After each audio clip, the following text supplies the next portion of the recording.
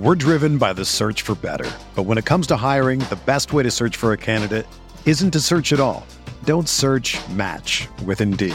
Indeed is your matching and hiring platform with over 350 million global monthly visitors, according to Indeed data, and a matching engine that helps you find quality candidates fast. Ditch the busy work. Use Indeed for scheduling, screening, and messaging so you can connect with candidates faster. Leveraging over 140 million qualifications and preferences every day, Indeed's matching engine is constantly learning from your preferences, so the more you use Indeed, the better it gets. Join more than 3.5 million businesses worldwide that use Indeed to hire great talent fast. And listeners of this show will get a $75 sponsored job credit to get your jobs more visibility at Indeed.com/Blue Wire. Just go to Indeed.com/Blue Wire right now and support our show by saying that you heard about Indeed on this podcast. That's Indeed.com/Blue Wire. Terms and conditions apply. Need to hire?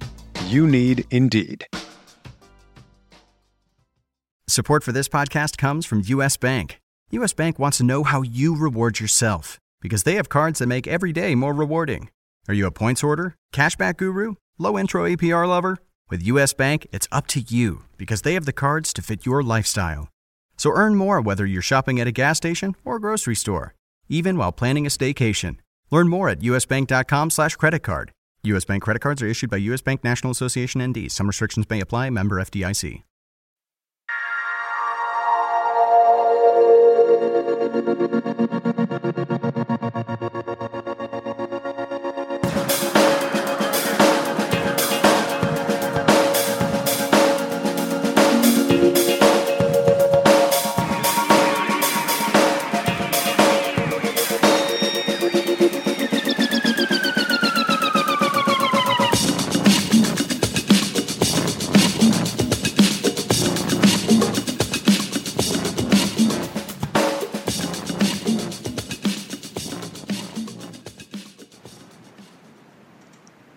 Welcome to the DFS podcast for Friday edition for this weekend's NFL playoff games from RotoWire. Hi there, football fans. I'm Paul Bruno, and I invite you to follow me at Statsman22. Joining me, as usual, is John McKechnie, who's a great follow at Johnny McKex.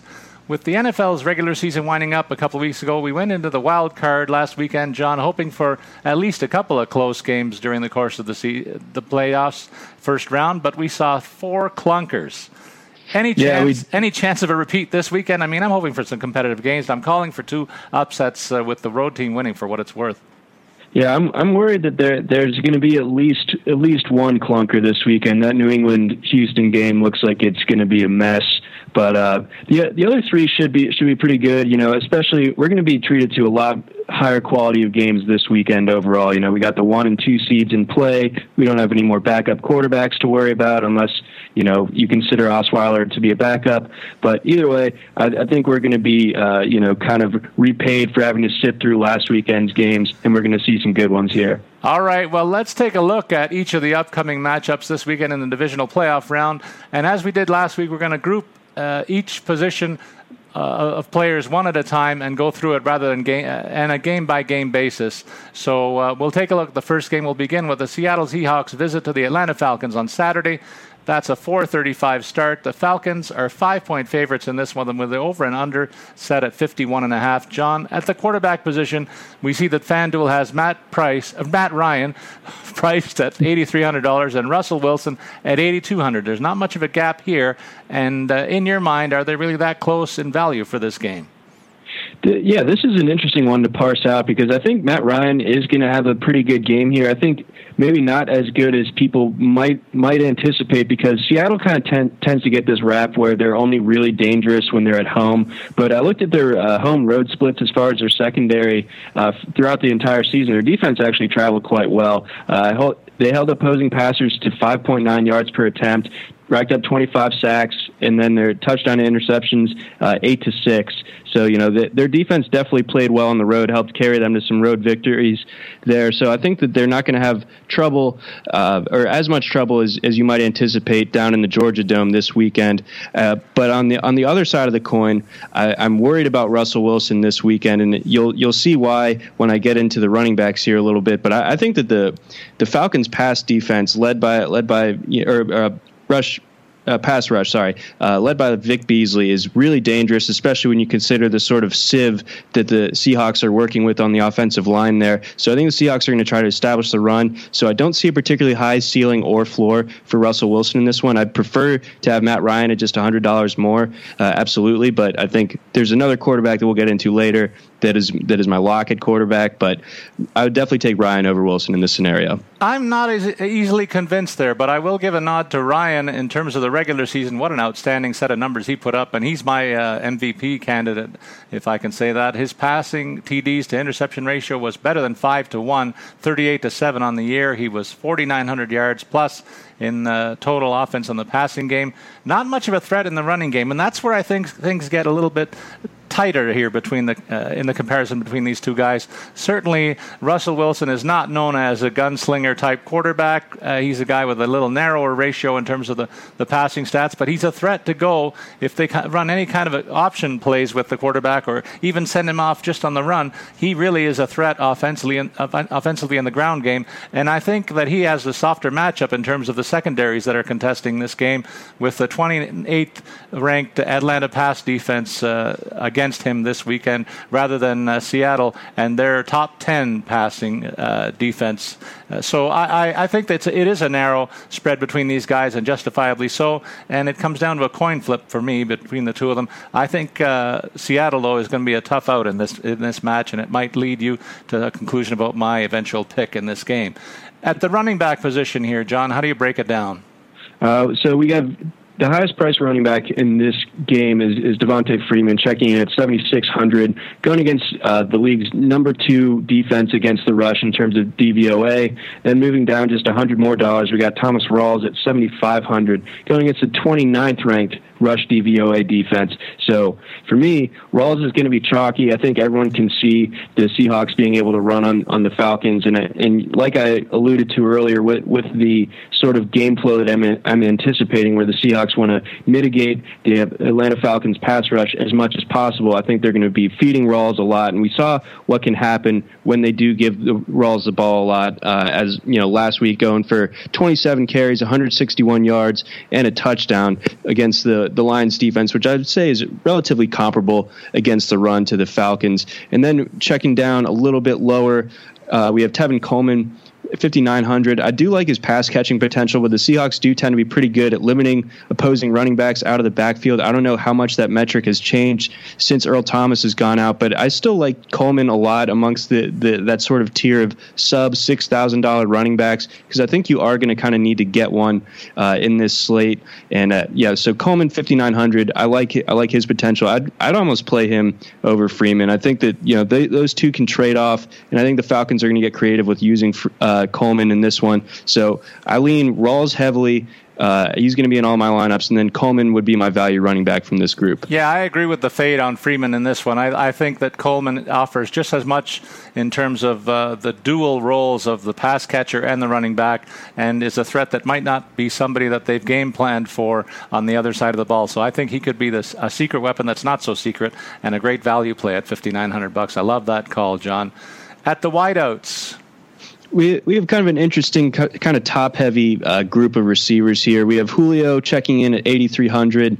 A lot of the times, and this is just kind of how I feel in general about the divisional round, the team coming off of a bye can be a little bit rusty just as a whole. But I think in this case, a guy like Julio, I think he benefits from the bye week, but and that sounds obvious, but it's really true in this case. I don't think you worry about the rust for a guy like Julio Jones, who's at the top of his game. You just want him to be at full health, because he does tend to get banged up towards the end of the year. He did certainly at the end of this season. So a fully healthy Julio Jones going against the Seahawks, I do like that matchup a lot because he really torched them earlier this season. Played a great game against them. Could have had an even bigger game if he hadn't gotten interfered with late in the fourth quarter of that game up in Seattle in October, I believe. So definitely like Julio at $8,300.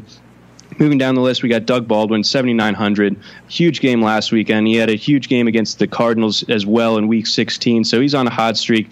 He sees a ton of target volume. I don't think that changes at all this week, so I definitely can't fault anyone for using Baldwin at $7,900, but I would prefer it if you can create that $400 extra in cap room, I would definitely lean Julio if possible. And then you sort of have a whack-a-mole type of scenario with the other three Falcons receivers. You got Gabriel, Sanu, and Hardy all within $600 of each other, $5,500 to $4,900.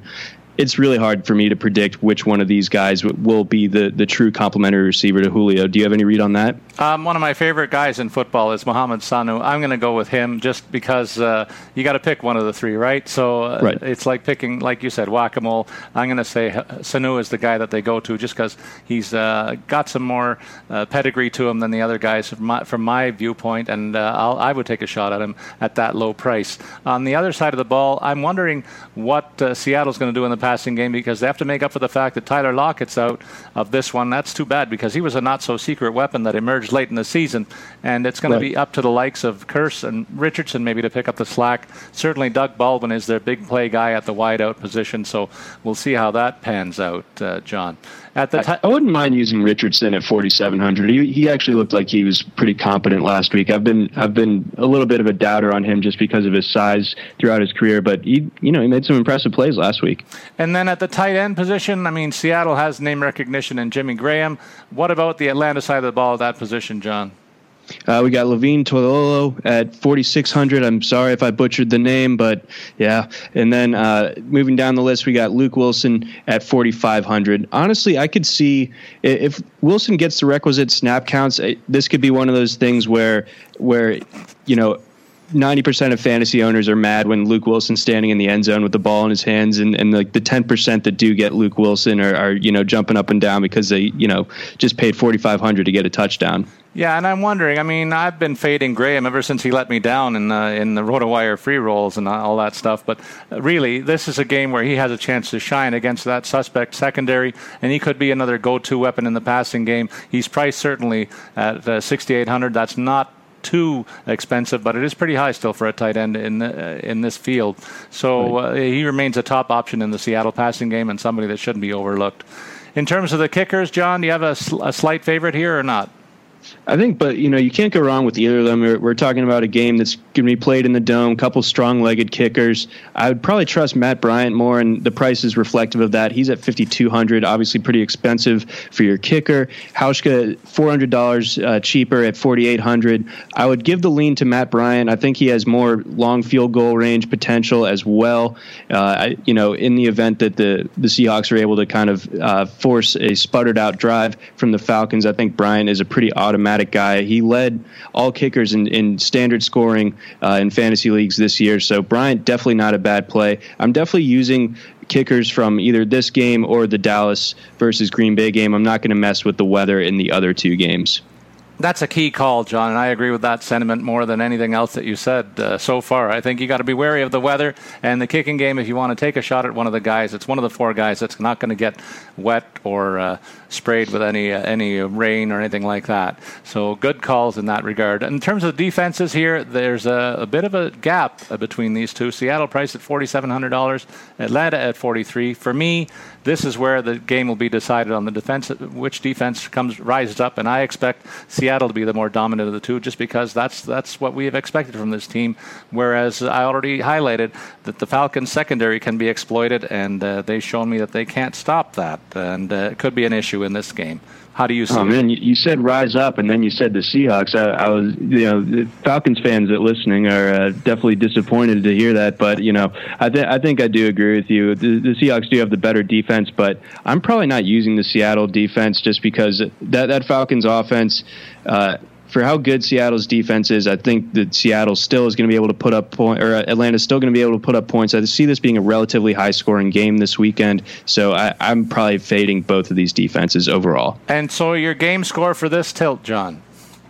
Despite all of my instincts as a guy that lived in Georgia for 5 years and went to school down there and has seen all of the heartbreaking losses that the Falcons have managed to come up with, including the divisional round, I guess they beat the Seahawks in the divisional round 4 years ago in 2012. I foresee something like that happening again. I think Atlanta's going to nudge them out 27-24. Well, this is the first time we disagree. We agreed on the 4 picks we made last week. I'm taking the Seahawks 24-20, a narrow win, and I'm thinking that the defense makes up for the difference. They kind of put a damper on that Atlanta offense and try to negate some of the high-power, high-octane guys that you mentioned. We did in this particular segment. I think Seattle is going to get a couple of takeaways, and that is going to seal the fate of the Falcons again this weekend. The late game on Saturday has the Houston Texans visiting the New England Patriots, who are a mere 15.5 point favorites with an over-under set at 44.5, John, for this 8:15 kickoff. The Pats have a huge edge at quarterback. Everybody knows that, with Brady priced at $8,600, while Brock Osweiler is going to cost you only $7,000. Is this a matchup where you fade Brady, though, owing to your belief that the Texans' defense can rise to the occasion as the number one defense in football this year? I just don't see that happening, and I'll tell you why. I mean, not only is Brady just going to be so on this weekend, I think that it's going to be tough to stop the Patriots on their way, at least among AFC teams. I don't really see anyone stopping them on their way to the Super Bowl, and certainly not the Texans. And I think part of the problem here is that the Texans defense is going to be on the field so much because the Patriots defense is very competent. It's going to be able to stop a guy like Osweiler, whereas he had some success against the Raiders defense last weekend, which was a little bit of a smoke and mirrors defense throughout the year. So this is a much tougher defense, and it's in New England. I think that we're going to see a ton of 3-and-outs from Houston, and with that, we're going to see a lot of short fields for the Patriots, and we're going to see that Patriots offense on the field a ton. They're going to run a ton of plays. They're going to run up the score. I really don't see this being anywhere near a competitive game, and I think it starts with the fact that that Texans offense just isn't going to be able to gain any momentum, whereas the Patriots are going to be full throttle the entire game. You know what? All you have to do in this one is take a look at the FanDuel board. Brock Osweiler averaged 12.3 points per game. That's terrible for a quarterback. And he didn't play against New England's tricksters among the defensive coordinator and the head coach. They've got a lot of tricks up their sleeve that this guy will probably be seeing for the first time. I think he's going to be hung out to dry, and the turnovers will be aplenty. The drives will be short, just like you said. This looks like a mismatch that maybe should have a parental guidance rating before the game starts. I've issued that a couple of times before. This could be the first playoff one. At the running back position, how do you break this one down? I know there's a note that says that LeGarrette Blount is questionable with an illness, but it's going to take more than an illness to keep him out, don't you think? Yeah, I don't really think that this is going to affect him. And, we're still waiting on the Thursday injury report to come out. And then obviously the Friday one will give the furthest clarification as to how he's doing. But I don't see him missing this game, especially, seeing as how Rob Gronkowski is out, he becomes the top number one red zone guy for them. And it's been reflected in his touchdown count throughout the year. Just an unbelievable touchdown volume out of LeGarrette Blount, 18 total touchdowns on the season. I see him, even if he's questionable as of Thursday, Saturday he's going to be a full go. I definitely can't fault anyone for using him at 7,300. On the other side of the ball, the other kind of bell cow back we have in this one, Lamar Miller, played pretty well last week against the Raiders. I thought he checks in at 7,000, so 300 less than Blount. But this is a situation where I think the Patriots are going to do they're going to do their best to just completely take Lamar Miller out of this game. They're going to load up the box. They're going to make it very difficult for the Texans to run. They're going to get them in down in long distance situations, try to make Brock Osweiler beat them. Obviously, he won't be able to. So Lamar Miller, I'm staying off of him because he's just going to be facing those loaded fronts throughout the game. I do like Dion Lewis a little bit at 5,400. If he can get his snap count into the 20s, push for double-digit touches, especially in a late-game situation where we could be looking at a blowout and Belichick wants to rest Blount a little bit, I could see, some garbage time touchdown potential out of Dion Lewis. Yeah, I like the call on Lewis. He's had the ball in his hands more than a dozen times on average in each of the last 3 games they played down the stretch, spelling LeGarrette Blount at the very least. And if he gets some red zone activity, could add a touchdown to that mix as well. At that low price, it's very attractive in this mix. You have to think he's going to get some action. And I think you can't discount a guy like James White as well for the same reasons. If they get well ahead, it's going to be run, and the trio of running backs will take turns taking shots at the Texans' number one rated defense for sure. But the trouble is here that Houston, you're right, that they have one guy in the running game that the Patriots are going to key on, and that's going to be their demise, I think, because they haven't got a variety of options as long as they're counting on Brock Osweiler's passing arm to take them to the promised land. That just simply doesn't look like it can happen here. Nope. The wide receivers, given that statement.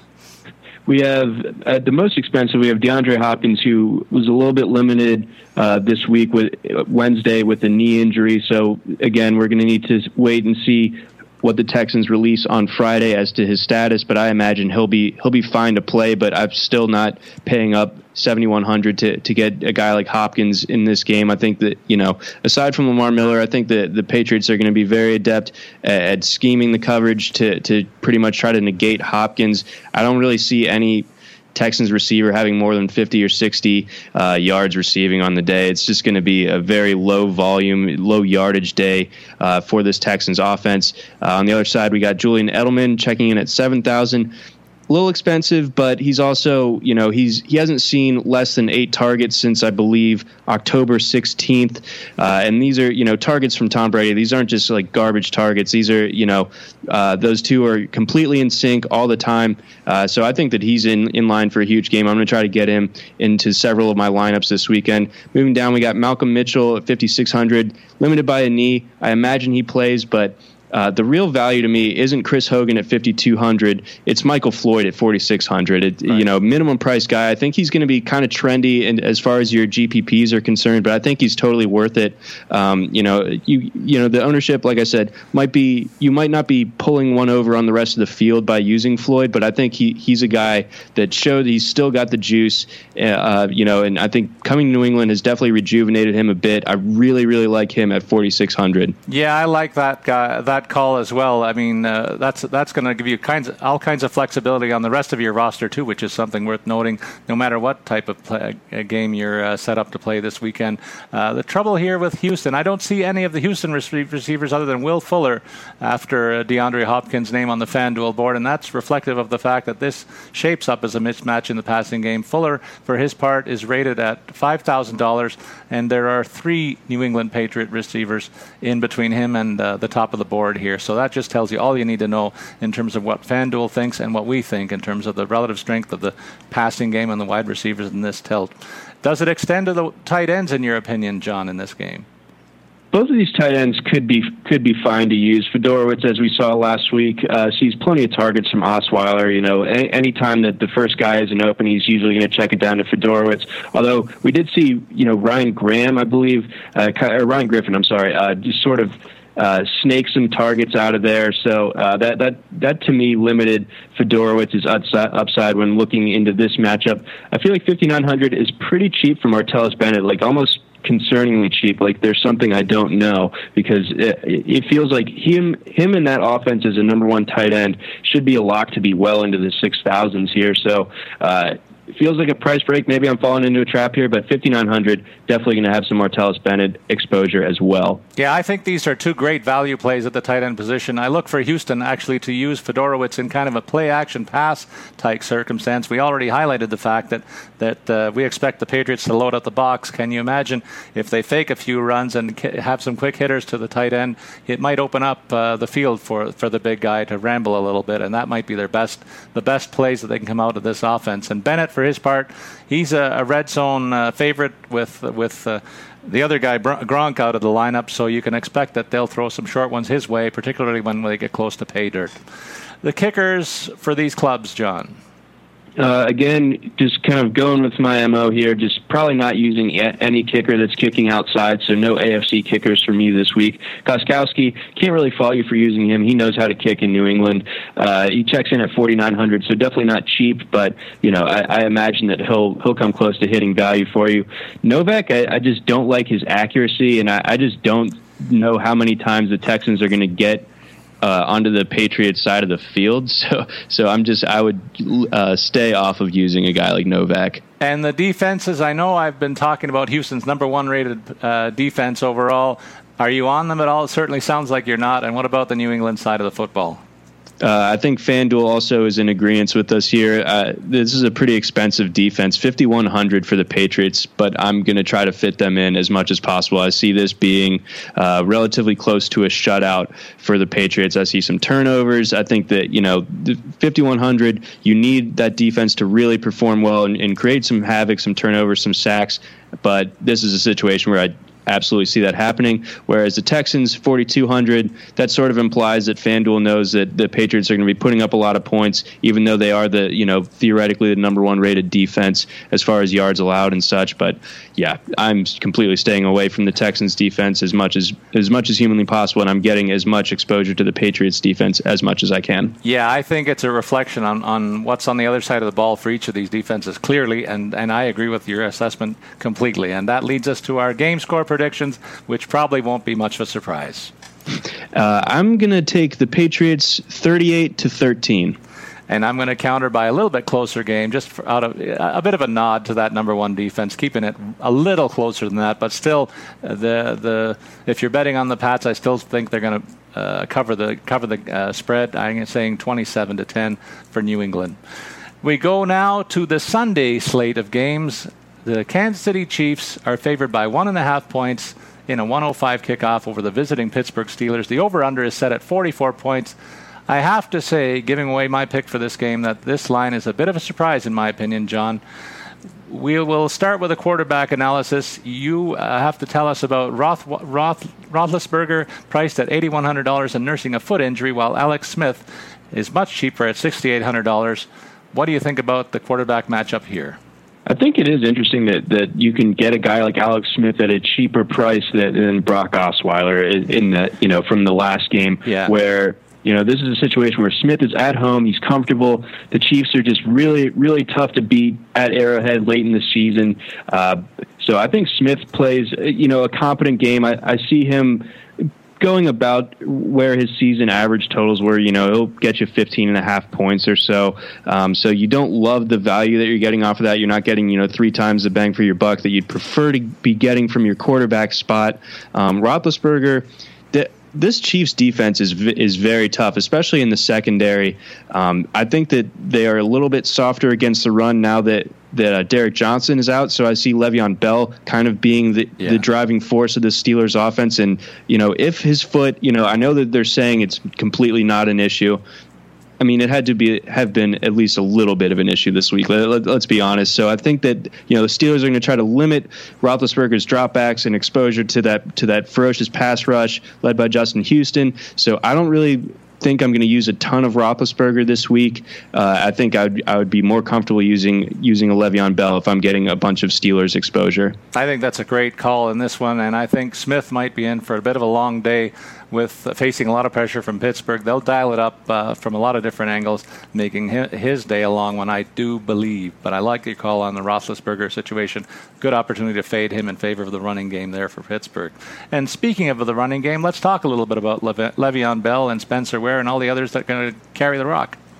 I mean, Le'Veon Bell, he 30 points against a pseudo-respectable Dolphins defense last week in his first ever playoff game. Just comes out, sets the Steelers' playoff record for rushing yards, just immediately breaks Franco Harris's record. So, I mean, the guy's unbelievable. He's probably the best running back in the league if we want to parse it out between him, David Johnson, and so on. Bell is just so dangerous, so electric. And like I said earlier, Derek Johnson isn't patrolling the middle of the field anymore, so that softens up the front seven for the Chiefs a little bit. And with that Roethlisberger maybe not playing at 100%, I see Bell getting a ton of touches here. I honestly wouldn't be surprised to see 30 combined touches or more for him.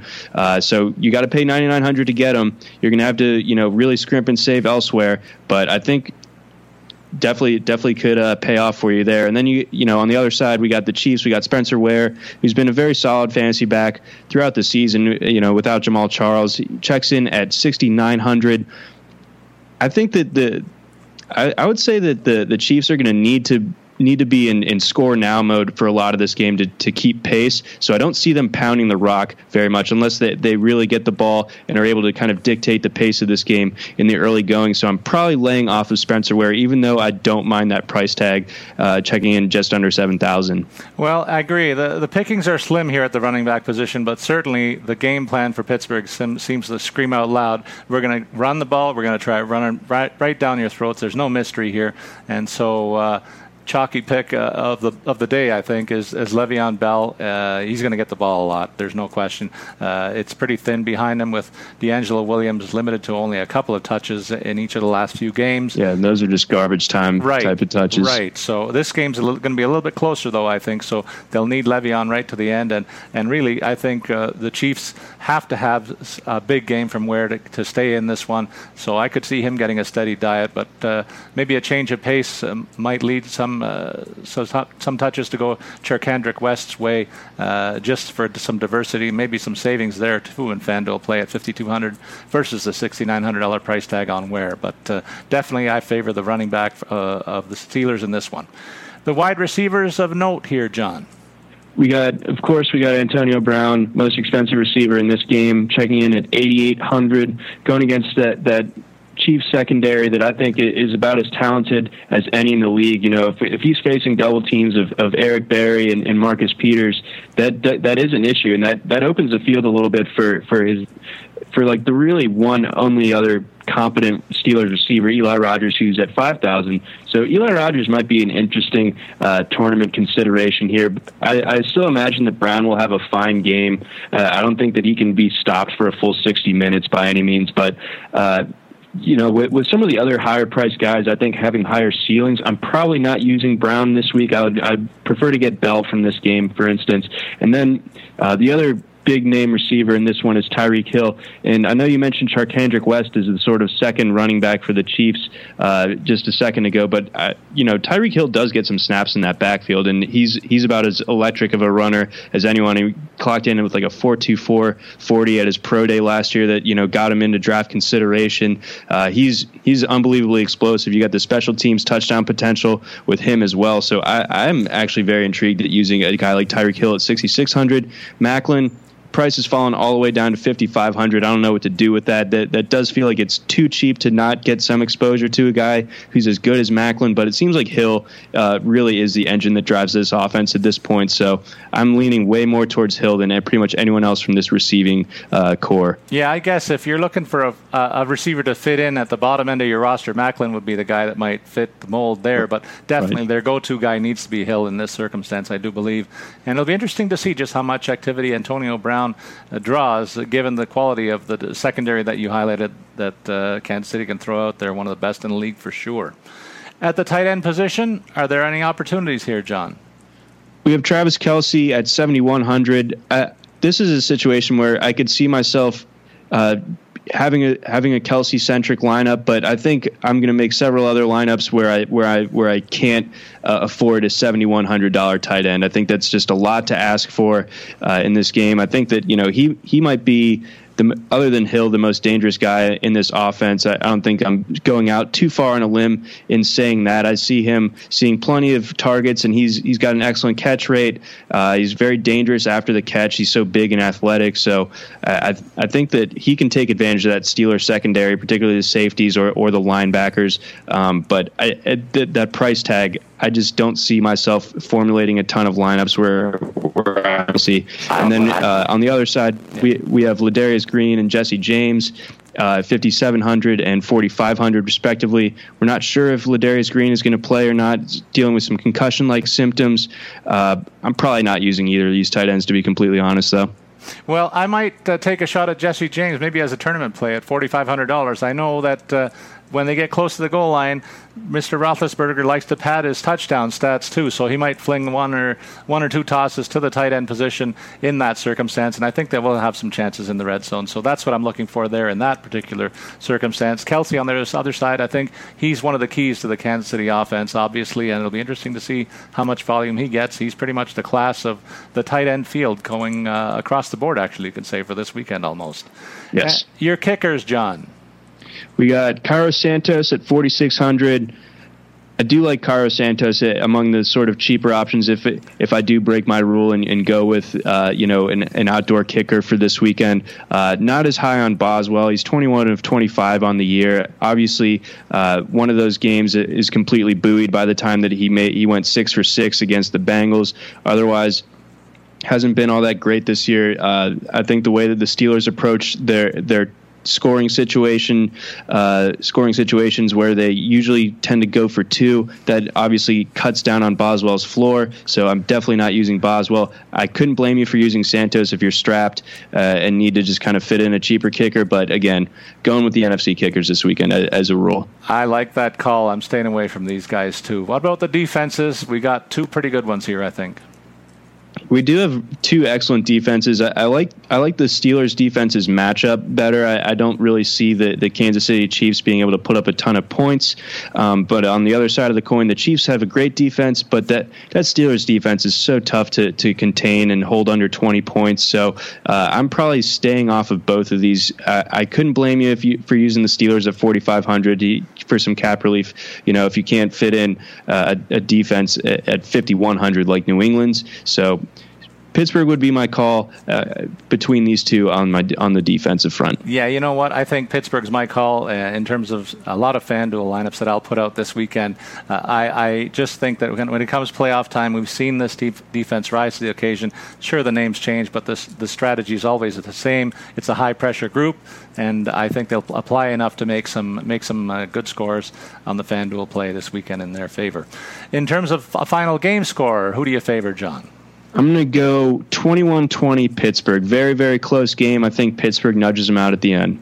And I'm going to say a little bit of a gap. 24-17, I'm taking the Steelers. That's the second road team that I think is going to win this weekend. Which brings us to the final game, and we get perhaps the marquee game of the 4, and maybe one that people have been waiting for a few weeks, hoping that this matchup would take place. I'm obviously the most interested in it, too, as the Green Bay Packers visit the Cowboys in Dallas at 4:40 on Sunday, where the home side's favored by 4.5 with an over-under of 52 on the game. The quarterback matchup is definitely a marquee one. Aaron Rodgers priced in as the most expensive quarterback on the entire menu this weekend for $8,800, and he'll face off against rookie sensation Dak Prescott, who comes in at $7,700. John, why don't you put this one up on the board and see what it looks like, and I'll try and put my heart inside my mouth here. Well, I mean, a guy like Rodgers, it's like, have you been paying attention to football since October? Or the last 10 years, however you want to put it. The guy's just on an absolute tear. He looks like vintage Aaron Rodgers, so I think deservedly is the highest priced quarterback on the board here. 3 straight games of over 30 FanDuel points. Just absolute, even with a banged up receiving core and really no run game to speak of, he's still just putting up these monstrous totals week in, week out. He looked so good against the Giants last week, especially in the second half as the Packers sort of took that game over. So if you can afford him and you don't want to use a guy like Tom Brady, then Rodgers has to be your guy this weekend.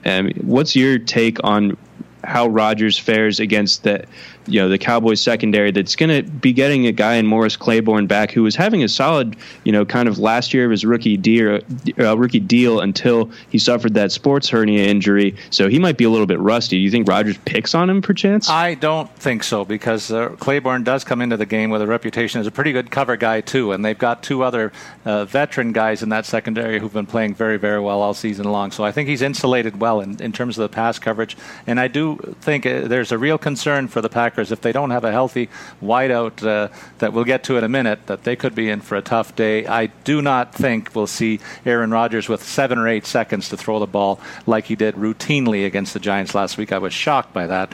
And the Cowboys have a guy, David Irving, who's going to be all over the defensive side of the He took line. that game over when they played in the regular season. Right, and I see a repeat of that. I just think this is a guy who reminded me of some of the Cowboy linemen, defensive rushers of the past that are Hall of Famers, and he, not to say this guy's a long way from a Hall of Famer, but he just looked so effective, and the way they schemed with him, it's something that Aaron Rodgers, I don't think, will have any 8-second dropbacks in this weekend's game, and I think he's going to have a bit of a tougher time. On the other side of the ball, Dak Prescott's just going to be required to do what he's done all season, and that's manage the ball, hand it off to the premier running back, and then throw it to a bevy of wide receivers, I think he's got a chance to put up a pretty solid game score. But I do think he does it in the shadows of Aaron Rodgers' marquee value for sure in this matchup.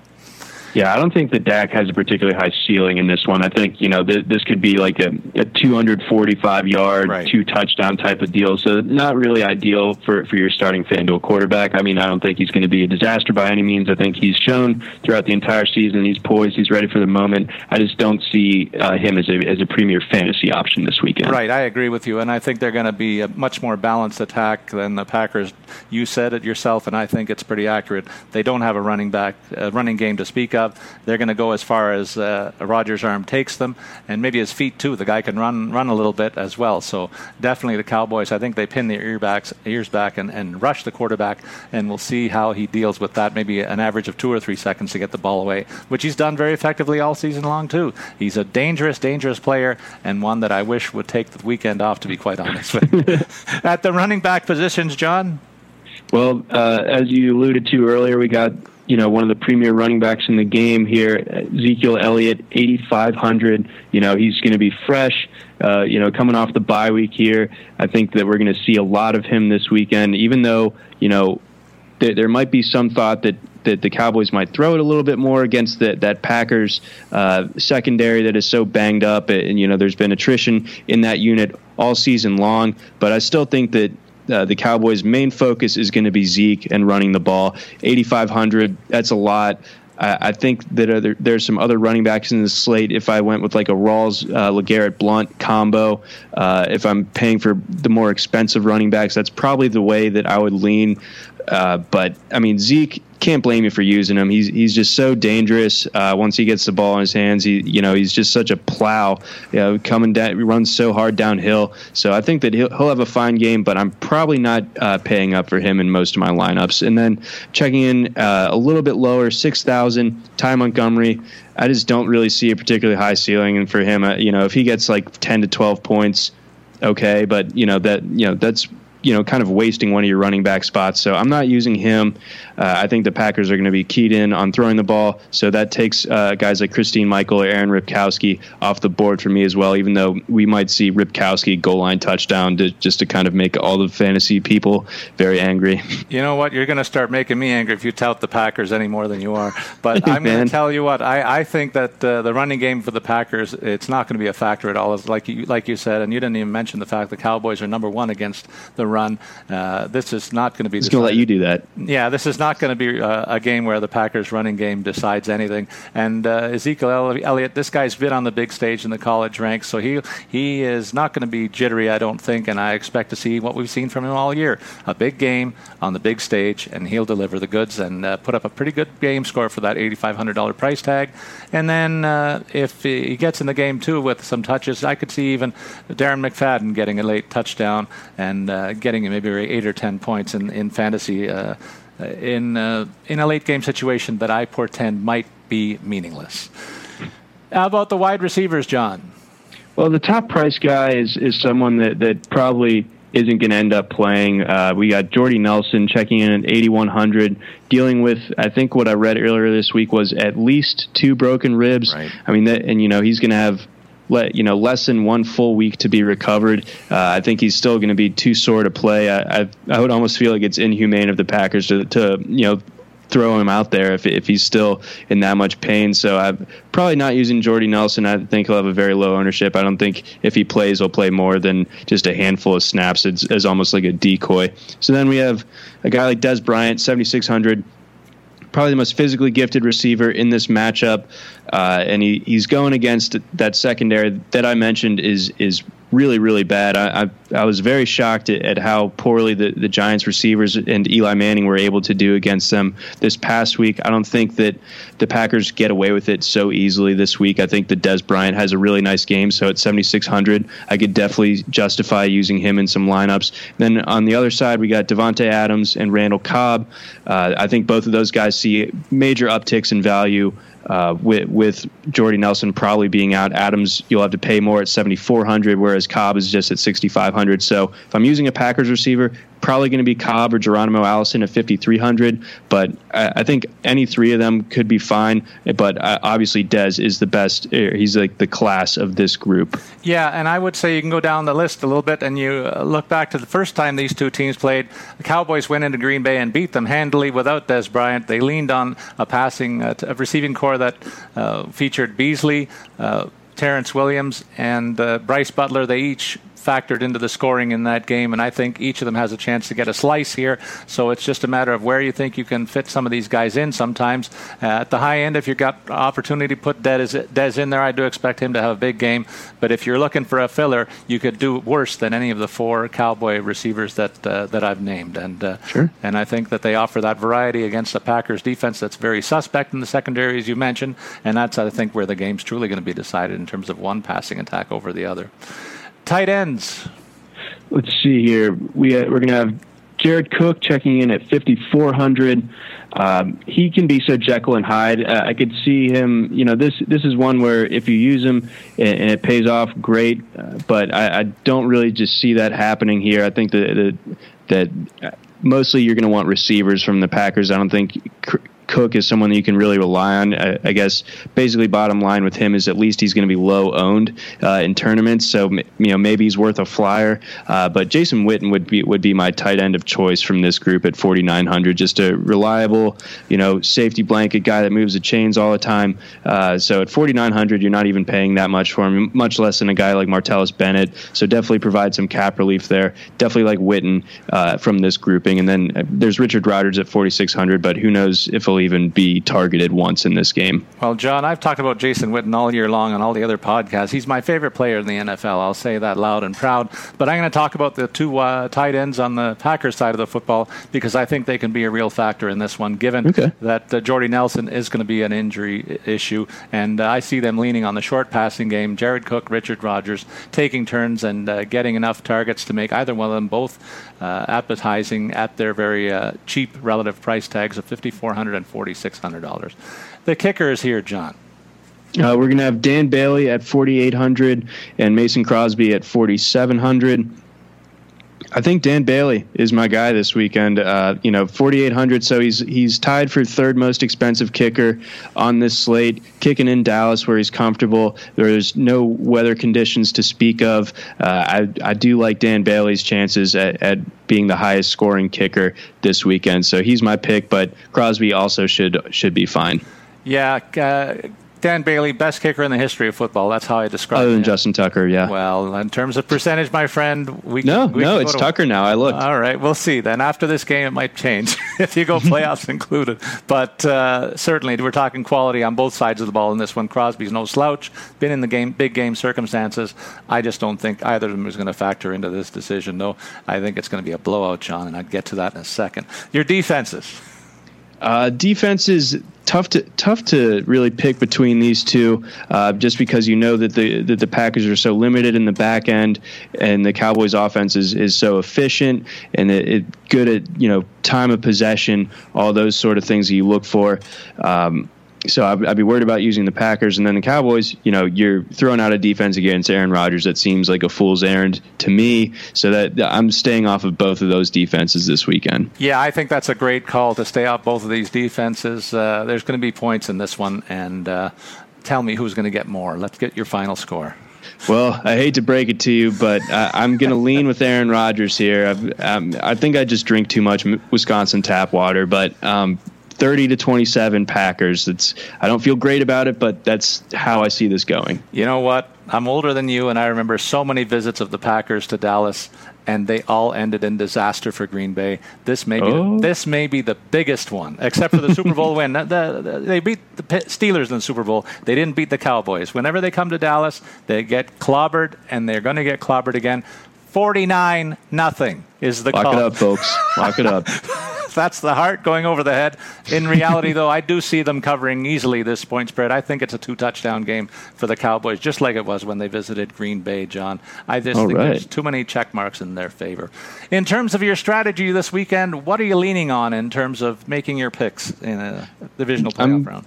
this is usually against my heart to use a ton of Patriots, but this weekend I think it sets up so well that I'm probably going to use the maximum amount of Patriots that I can. I'm going to get some Tom Brady, some LeGarrette Blount, Michael Floyd and their defense, and then just kind of go from there. I think that's going to be definitely one or two of my lineups. I do like Tyreek Hill a lot. I think that it's definitely worthwhile to try to build a lineup around a guy in Le'Veon Bell, use some of those kind of mid-priced receiving options from the Falcons, given that they're not going to be dealing with Richard Sherman, maybe they're on the opposite side of the field, and Julio Jones has to deal with him. So maybe a guy like Gabriel could be someone to look out for as far as your mid-priced receivers are concerned. But really, I'm going to be very Patriot-centric with most of my lineups. Yeah, I think that's a good way to go. I also mentioned the Cowboys' receiving depth. I do think that beyond Des Bryant, they do have a couple of options that do make sense to fill out your roster and will provide good value there, in addition to the players and teams that you mentioned in your strategies, John. I'm looking forward to this weekend. I know you are. And it's been a great ride doing the football pods with you all season, John. You too, sir. It's been an honor. Very good. Well, there you have it for John McKechnie, who you can follow at Johnny McKex. I'm Paul Bruno, reminding you to follow me at Statsman22. We wish you good luck with your FanDuel picks and remind you that we'll be back next week, but we'll be doing basketball in this time slot. So long, everybody.